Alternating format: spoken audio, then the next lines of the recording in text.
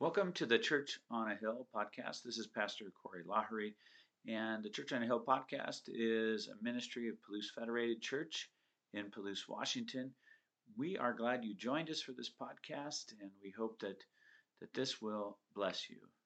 For our message today, we're going to be in the book of Revelation. That's the last book in the Bible. If you have a Bible that you brought with you, or there should be a Bible near you or in the entryway, we're in Revelation chapter 12, but we're really going to start with the very end of chapter 11 today. We've been working our way through Revelation, and you can catch up at palousechurch.org or our YouTube channel. There's no way I can catch you up right now, or that would be an extra sermon. But feel free to take notes if that helps you, or doodle inside the program. And last week I got one of my cherished possessions I love to get is notes from kids that kids write during the message. And this one didn't say you went too long, so that was great. But it's always fun to get an encouraging note or picture from a kid. But we're going to be in Revelation 12, and we're going to see a cosmic battle between evil and good. And what I'm going to do today is I'm going to go ahead and just read it. And you might hear it and go, wow, why did I come to this church today? You might say, this is just wild what I'm hearing. But stick with it, because we're going to go through it verse by verse and draw out some really important lessons for our real life today. So our reading is going to start with the 19th, or that's the final verse of chapter 11, and then we'll go through chapter 12. So then God's temple in heaven was opened, and the ark of his covenant was seen within his temple. There were flashes of lightning, rumblings, peals of thunder, an earthquake, and heavy hail. And a great sign appeared in heaven, a woman clothed with the sun, with the moon under her feet, and on her head a crown of 12 stars. She was pregnant and was crying out in birth pains and the agony of giving birth. And another sign appeared in heaven. Behold, a great red dragon with 7 heads and 10 horns, and on his head 7 diadems. His tail swept down a third of the stars of heaven and cast them to the earth. And the dragon stood before the woman who was about to give birth, so that when she bore her child, he might devour it. She gave birth to a male child, one who is to rule all the nations with a rod of iron. But her child was caught up to God and to his throne. And the woman fled into the wilderness, where she has a place prepared by God, in which she is to be nourished for 1,260 days. Now, war arose in heaven. Michael and his angels fighting against the dragon. And the dragon and his angels fought back. But he was defeated. And there was no longer any place for them in heaven. And the great dragon was thrown down, that ancient serpent, who is called the devil and Satan, the deceiver of the whole world. He was thrown down to the earth, and his angels were thrown down with him.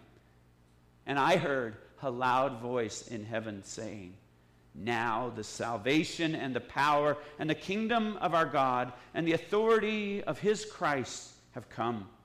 For the accuser of our brothers has been thrown down, who accuses them day and night before our God. And they have conquered him by the blood of the Lamb and by the word of their testimony. For they loved not their lives even unto death. Therefore, rejoice, O heavens, and you who dwell in them. But woe to you, O earth and sea, for the devil has come down to you in great wrath, because he knows that his time is short. And when the dragon saw that he had been thrown down to the earth, he pursued the woman who had given birth to the male child. But the woman was given the 2 wings of the great eagle, so that she might fly from the serpent into the wilderness, to the place where she is to be nourished for a time and times and half a time. The serpent poured water like a river out of his mouth, and after the woman to sweep her away with a flood. But the earth came to the help of the woman, and the earth opened its mouth and swallowed up the river that the dragon had poured from his mouth. Then the dragon became furious with the woman and went off to make war on the rest of her offspring, on those who keep the commandments of God and hold to the testimony of Jesus. And he stood on the sand of the sea. O Lord, may the words of my mouth and the meditations of all of our hearts, may they be pleasing and acceptable in your sight, dear Lord.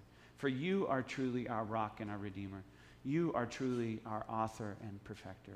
And you alone should we rightly fear, Lord. You alone should we fully follow. You alone should our lives be founded upon.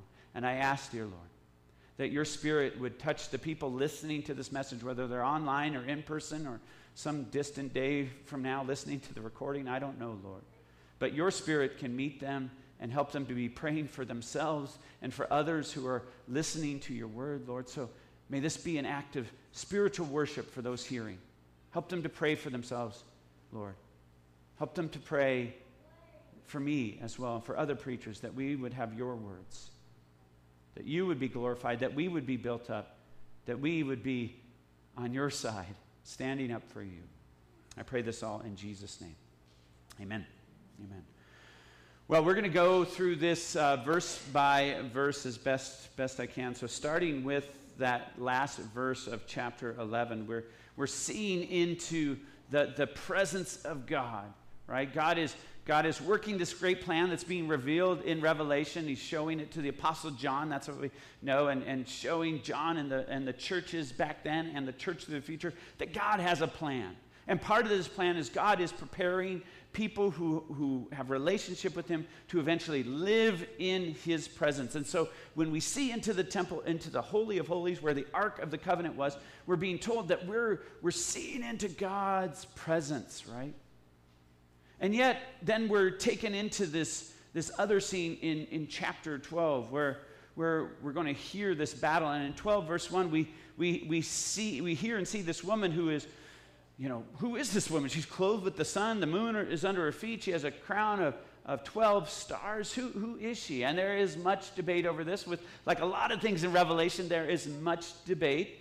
But I think the one that makes the most sense is that she is the faithful people of God, which it means the faithful Israel of the past, but also those who are the fulfillment of God's plan, who believe in him after he sent his son, Jesus Christ. So she is representative of that. I don't believe she's the Virgin Mary just because it's listed as a woman. I think it's a representative of God planning to send his son, the Messiah, into the world. And so he uses the faithful people of Israel to do that.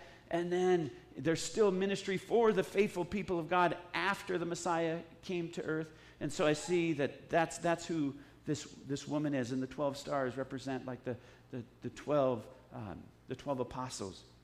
And the people of God, of course, give birth to the Messiah. At 12:2, we can see that the people of God, the bride of Christ, if you want to say that, is the one who gives birth to Christ. Christ comes out of the people of God, out of the tribe of Judah. But though this is happening and God is promising to be born into the world, and he did through the Son of God, Jesus Christ, that doesn't mean evil is going to sit idly by. In 12 verse 3, we see the reality of evil. We see a red dragon. Now, some of the code language, we dealt with this long ago in a previous message, but one of the code languages in Revelation are colors, and red is for blood and for evil, right? And in this case, it's evil. And so this is not a good dragon, in case you've seen some of those fun kids movies, right? This is not from our growing up years. What was his name? Barney is a dragon? That's not what I was expecting. Isn't he? The magic dragon.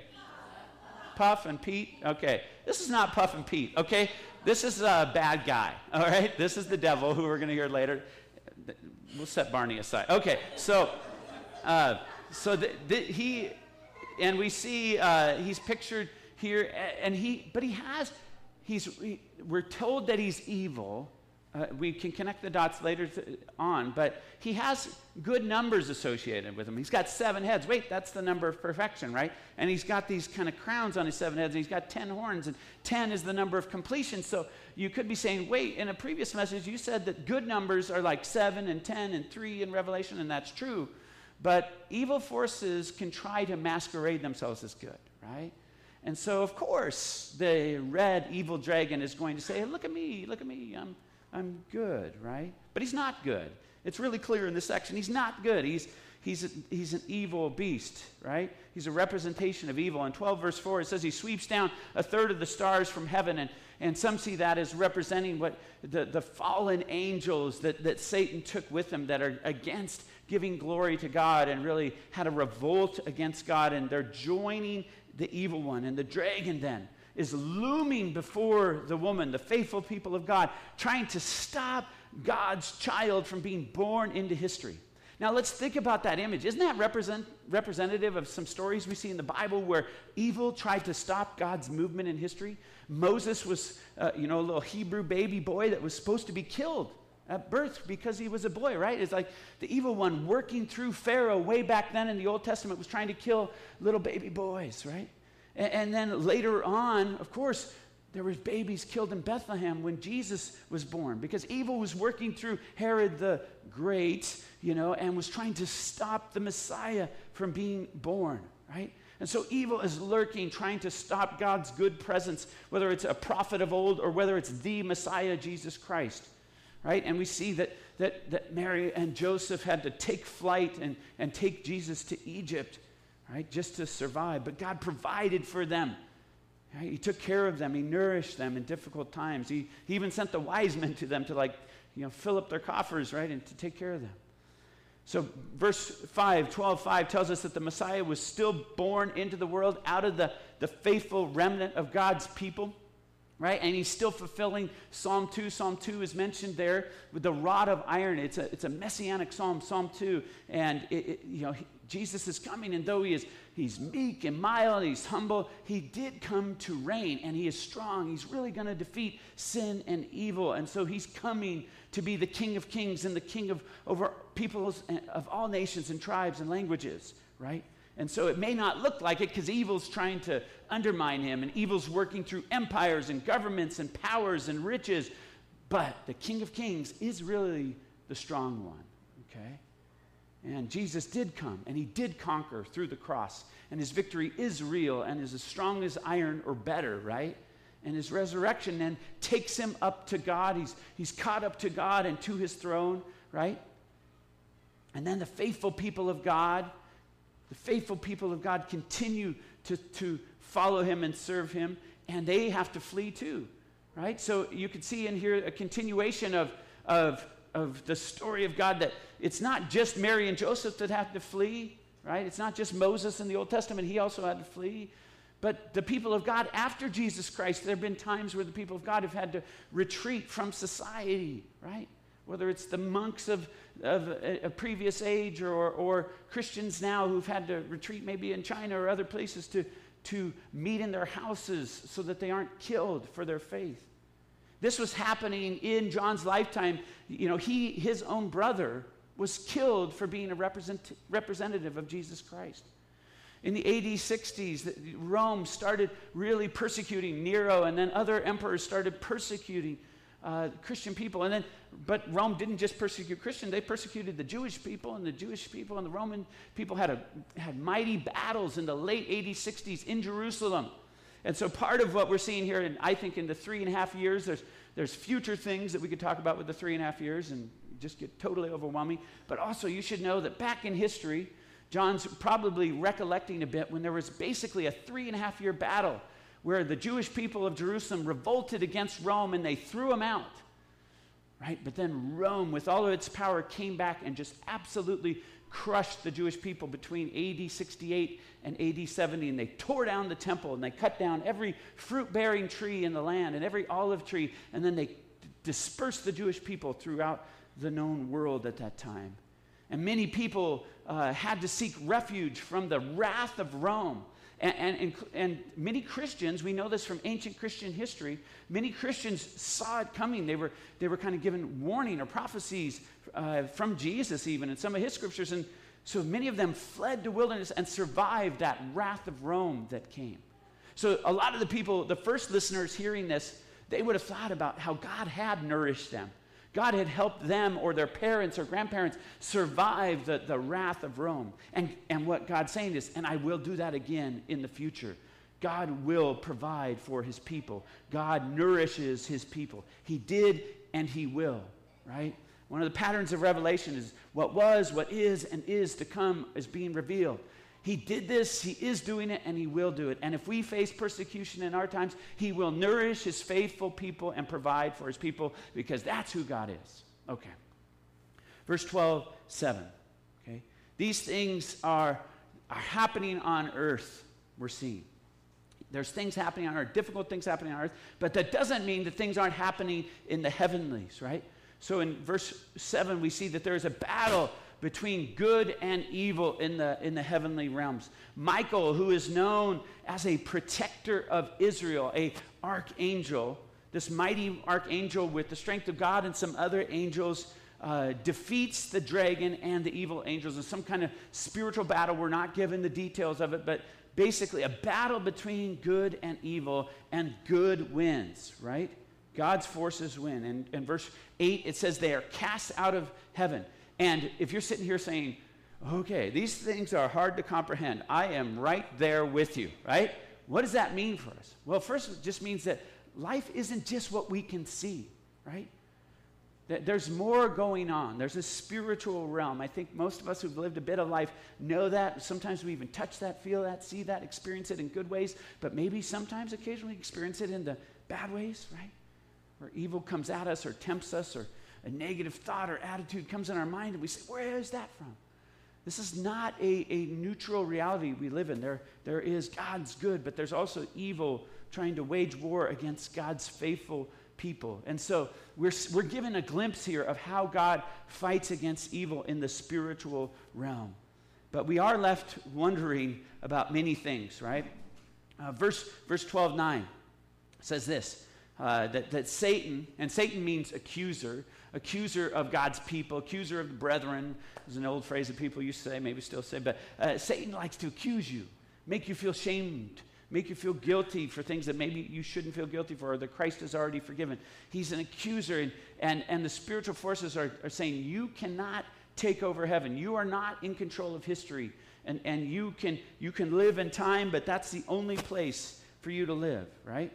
And so we see, and this is one of the great mysteries, we see that Satan or evil in previous times had access to God. If you've read the book of Job, you might have remembered a section where Satan kind of shows up and he is able to converse with God and say, have you considered my servant Job? And it's kind of a mind-blowing scene, like, what are you doing? God, what are you doing? But God has this plan to defeat evil. So he's proving to us that evil's arguments, that evil's ideas are not good. And so part of that is allowing him limited access, right? But no, it's for a short time, right? And so though evil had some access in some ways to God's presence, it was not for all time.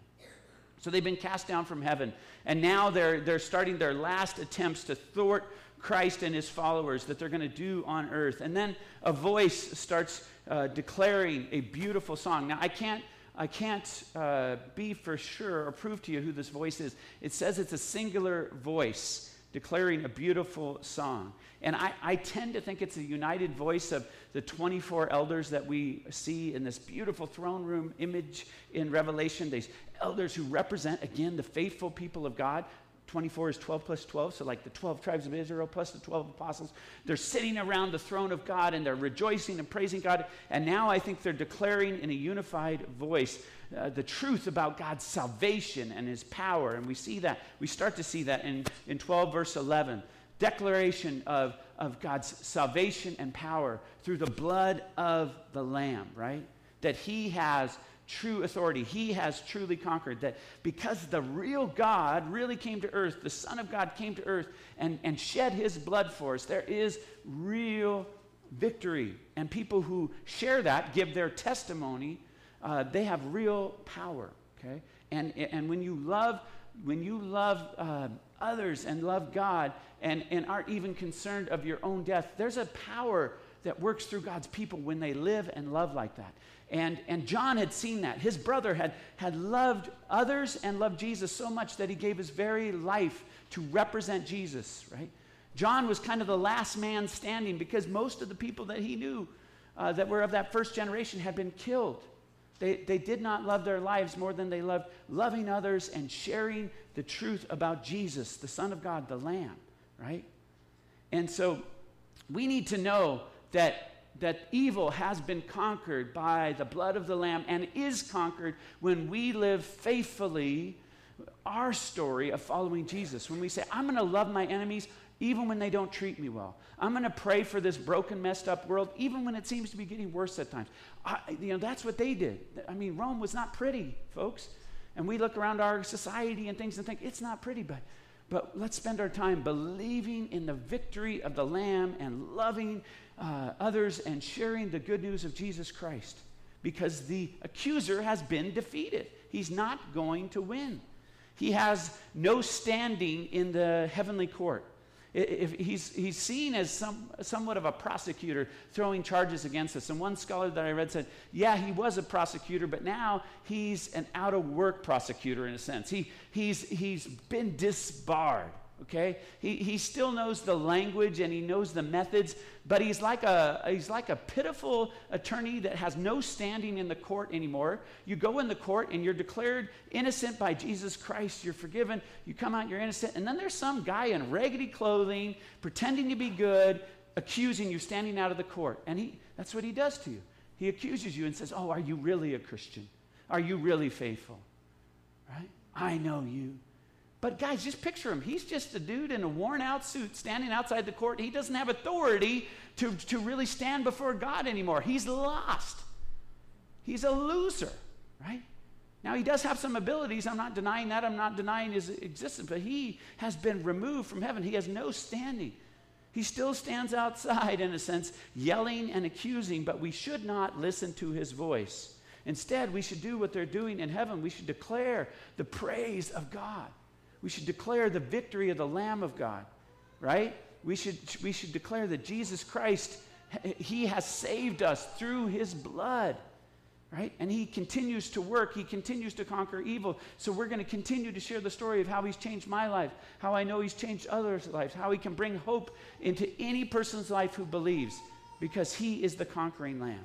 So verse 12, what they do up there, that voice that's rejoicing, and really this should be broken into phrases, and I'm guessing in some of your Bibles it probably is.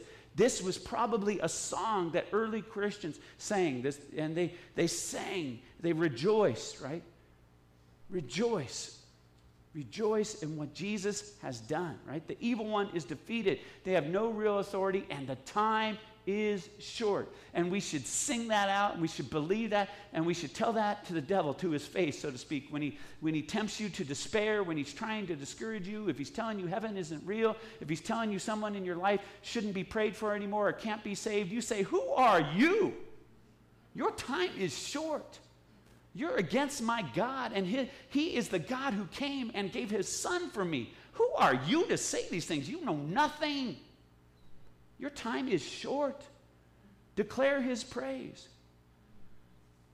Verse 13, we see again, and this is where we can connect the dots, that the evil one is the dragon. He's been thrown down to earth, right? And we see that God is going to provide for his faithful people who are represented by this woman. He's going to fly them out or bring them out of rescue. And the amount of stories in Christian history where God rescues his people in just crazy circumstances, it's amazing.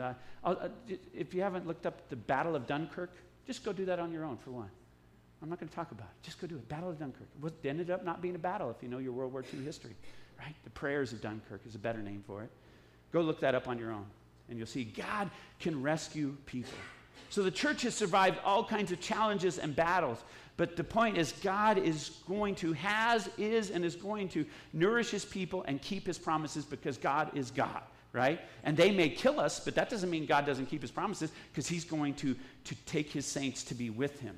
They may punish us, they may persecute us, but God is faithful, and precious in his sight are the death of his saints. So he has used even the blood of his people to faithfully continue the story of his good love for this world. And the serpent doesn't like this, folks. In verse 15, we see the serpent spews forth the opposite of what we could call living water, right? He's spewing forth Jesus gives us living water, but the serpent gives us death water, right? And so he's spewing forth whatever dragon's breath and water tastes like, and all of his sin and temptation and evil mixed together, just putrid water. It's the opposite of what we're going to see at the end of Revelation, where God's going to have a river of life and he's going to give to people without cost, right? The water that truly quenches every thirst. That's an image we're going to see at the end of Revelation. But here, he's giving putrid water. It's tempting people to think it's good, but it doesn't quench their thirst. How many things like that are in the world, right? Right? Like a Miller Lite commercial. Like, if I just drink all of that, I'll be super awesome, right? Or every other commercial that's on. If I just take this medicine, if I just do that, my life will be perfect, right? The devil's just pouring forth what looks like life, a type of water, but it's still going to leave us thirsty, and it's going to leave us unhealthy and sick. He's trying to drown us in this, right? And to sweep away God's people. But God has resources the devil doesn't. And we see in verse 16, we see God's creation fight back, right? God's creation, the earth itself, responding. And it's beautiful. And Tolkien has some fun with this, I think, in the Lord of the Rings books, where the creation responds, the Ents respond, or the earth responds to the darkness of evil. If you're a Lord of the Rings nerd, you know the images already. They're coming to your mind. But we see that God's creation is not going to stand idly by to this putrid false water.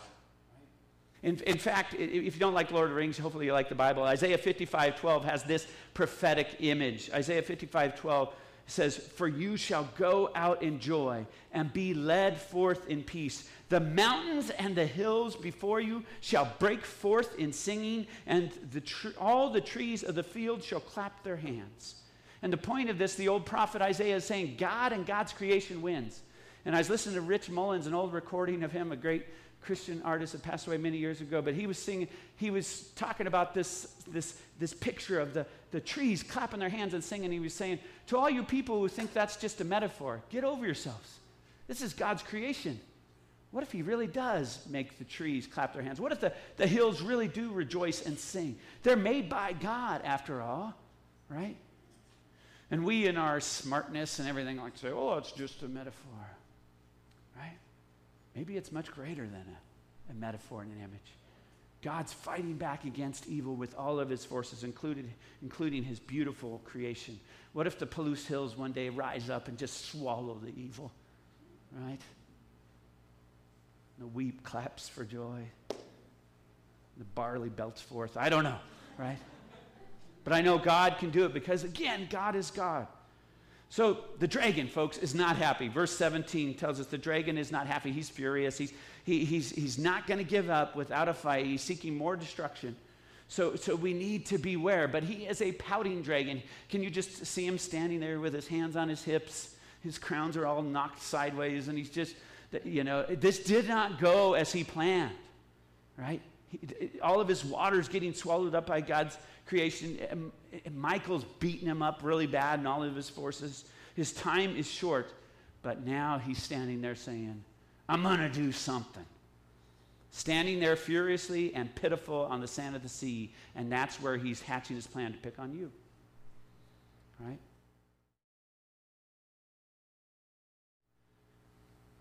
So there is a real battle. God is telling us, part of the gift of Revelation is to tell us there is a real battle, the true battle, right? There are real participants. The faithful people of God are part of the participants. They have been through the history, back to Israel and even before the formation of Israel. And then through the church, the faithful people of God are part of God's battle against evil. That we as humanity, we really brought this in. into the world. And we do see that one of the participants is a personified evil, the evil one, Satan. And Satan has messengers, and that could be mind-blowing for some people to think, I don't know if I can go there yet. Well, I just want you to think that there is personified evil. There is a condensation of evil into real forms, and to say it's personified or given names, it makes sense, and they come against God and God's goodness, and the scriptures declare this to us. So we see the archangel Michael as one of the participants who is a representative of God. He's one of just many, but he is fighting and striving for God and God's goodness, right? And we see another participant in the battle is the Lamb, our Savior, Jesus Christ. And he's already really won the battle. And we also see those evil forces, though Christ has won, are not going to give up. So, with all this being true of the true battle, that means for us, a lesson for us is that we need to have spiritual striving in our life. We need to have spiritual striving, meaning we need to strive for what is good. We heard about it today in Romans 7. Sometimes we feel like I'm not doing what I should be doing. Right? I'm doing things I shouldn't be doing. And Paul is kind of explaining his striving, and we've got to do it in the strength of Christ and with the Spirit's leadership. If we don't, like Martin Luther said way back in the 1500s when he wrote Mighty Fortress is Our God, he said, if we don't do it in Christ, our striving would be losing. The lyric in English is, did we in our own strength confide, our striving would be losing. We're not the right man on our side, the man of God's own choosing. Dost ask who that may be? Christ Jesus, it is he. So my friends, strive against evil and temptations and the difficulties you have in life. But Christ is your strength. You are not alone. You cannot do it on your own strength. The archangel Michael did not do it on his own strength, right? It's the strength of the Lamb and his testimony, the love of Jesus and what he did for you. That's your strength and the power of the Spirit with you. So striving is something that Christians should do. It's not earning your salvation. It's not working off your sins. It's none of that. What it is it's pressing hard into Christ. It's daily remembering that he is your hope and salvation. It's daily saying, I'm going to have temptations that come my way, and the Spirit is going to help me. It's fighting against those sins that so easily entangle us as believers and believing that God always provides a way out for us. It's choosing to put our armor on every day, as Paul writes about in Ephesians 6. It's looking to Christ as our leader every day to love our neighbor like Jesus loved us, right? It's praying for the helpless and the hopeless situations in our families and in our communities every day, because we strive and we don't give up because the Lamb of God shed his blood for us. We strive and we don't give up in the battle. This is a battle. And Jesus taught us, keep on praying and don't give up. Paul writes in Galatians, do not grow weary of doing good, for in due time there will be a harvest. Do not grow weary. Keep striving. And so when you are weak, remember what the scriptures tell us, then you are strong. Because if you are weak but you are running to the Lord, you are far stronger than whatever is coming against you, whoever is coming against you. The Lord is greater than the devil and the devil's best moves, and he doesn't have many of them. That's the truth. And he keeps plucking the same strings over and over again. And so your fight, your life is worth the striving. Do not give up. Do not give in. Give yourself permission to fight poorly and weakly. That's my message for you today, Barley. The best kind of battle is to say, I am poor and weak and needy, but the Lord Jesus Christ loves me and his blood covers me. Come at me, Satan. You got nothing compared to that. So many of us are trying to fight, but I wish I'd done better, or I could be this, or I want to be that. That's false strength. Or come at him with your religious pride. I do so much this. I know this many Bible verses. I do this. Bible verses aren't bad, of course, but if you come at him with your own strength, he's just going to laugh at you. Come at him with the blood of the Lamb and say, I know who my God is, and my God knows who I am, and you have no place here. Say that in the darkness of the night when difficult thoughts come to mind. Say that when you're tempted to give up praying for that lost cause, right? We got to fight. We got to fight. We must both fight and flee, and we must do so by faith in our Savior. That's from Pastor Scotty Smith of Nashville. We got to fight and flee. Sometimes the church has has run away to nourish and take care of itself. Sometimes we're in seasons where we just got to take care of ourselves and we're not actively going on the offense, but we're just being filled by God. And so we see the woman, the faithful people of God, flee to the wilderness at one point. And the church, at many times in many places, has stepped out of the ways and the places of the world saying, I'm not going to engage in that. That's just like a tar baby, if you know the old story, right? I'm not going to engage in some things on social media or whatever. It's not doing any good. I'm just going to step out of that and be nourished, right? And continue to represent Jesus. But I'm going to step out of some of that stuff. I'm going to flee in order to represent Christ. Sometimes we do that. Sometimes we do that by going to our Christian camps like Ross Point. You know, you retreat from the world. We take the kids' cell phones away, and hopefully at adult retreats they do that too, but I doubt it. And Christians have a haven where they just rejoice together and they're filled with the Spirit, but not so they can stay there forever, but so that they can engage in God's work in the world, right? Life is not all fleeing. It is a fight. J.C. Ryle wrote a great book, Holiness. If you want to read a good book this summer, Holiness is a great book written in the 1800s. Especially great, I think, not to be sexist or anything, but for young men in particular. That's when I read it, so maybe that's why I'm thinking of it. Holiness. And he has a chapter in there called The Fight. And it's really about fighting against sin and temptation. And it reminds me of when I was a wrestler in college, just 1 year. If you think I had some career, I didn't really. But 1 year we had this guy come in. He had cauliflower ears. His nose was probably broken 17 times. His name was Joe. He was probably 5'1" and 5'1" wide, like broadest shoulders you could ever see. And, you know, but had like 2% body fat. He'd been second in the NCAA Division I like 2 or 3 times. You know, there's only one guy he couldn't beat, right? And he would come and he would train with us, like, and you know, in wrestling, you got to, you know, try to get a guy's legs or take him down different ways. I don't think I ever touched Joe's legs. I couldn't do a single leg, double leg on. He was just tough. But the funny thing about Joe was he had a high-pitched voice, right? I mean, you didn't tell him it was funny, though, right? So you're wrestling him, and he's tougher than nails, and then he'd come over to give you an inspiring talk. And this was the title of his talk every time. He'd say, boys, it's a fight. It's a fight, it's a fight, it's a fight. And I know I've told the story here, but not in many years. And you got to not laugh at a guy like that. And I never did, right? But God has reminded me through that example of that one man, it was a fight. And part of what he taught me is your defense matters. He had hard hands, right? And he was always guarding his core. Hard hands guarding his core because he knew it was a fight. He knew that if you let the evil one or your opponent in your time, you know, who knows there's a certain amount of time and he's trying to get you in the time that's left in the match, you're in trouble. So you got to have hard hands and you got to protect your core. The way the scripture says it, with the devil who knows his time is short, you got to guard your heart. He knows his time is short. So you got to protect your core. You got to have hard hands. You got to have good defense. And that's God's word. That's prayer. That's the prayer of others. That's your prayer, right? Proverbs 4:23 says this, above all else, guard your heart, for everything you do flows from it. Are you guarding your heart? Your heart is going to get attacked by so many messages out there in the world, maybe by nasty people in your life, I don't know. But are you there protecting yourself? Right? Good defense. Above all else, the scriptures say, guard your heart. Everything flows from it. If you let a disease into your heart, it's danger time, right? And he knows he doesn't have that much time left, but if he can discourage the hearts of a bunch of Christians, then he's going to affect how much good we can do in this world. And boy, he's been trying to do that lately.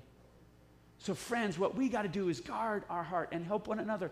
Guard our hearts. Don't believe lies, right? Don't get discouraged. God still loves you. God is with you. Instead, beware and be encouraged, right? He's desperate, so his time is short, but his time is coming to an end. And Paul writes this, and it's easier to read than to live out, but he says this in 2 Corinthians 4:17, for our present troubles are small and won't last very long. Yet they produce for us a glory that vastly outweighs them and will last forever. Small and momentary trials, Paul says, that's how I think of it. Be encouraged. Yes, you're going to go through struggles, right? And you're going to have to guard yourself, and you got to be aware that evil's out there, and he's desperate, and he's going to come at people, and he's trying to undermine people and tear apart local churches. But know this, it's best to go through those troubles, and they're not going to last forever, and they're going to produce in some way a glory, an honor to God that's going to last forever. So, in conclusion, do this. Claim verse 11 for your life. The verse 11 reality for your life. Let me read verse 11 again. And they have conquered him by the blood of the Lamb and by the word of their testimony. Claim that for your life. You can be part of this, right? You can be part of the they. And they, you, me, we have conquered him, the evil one, and all his stupid minions.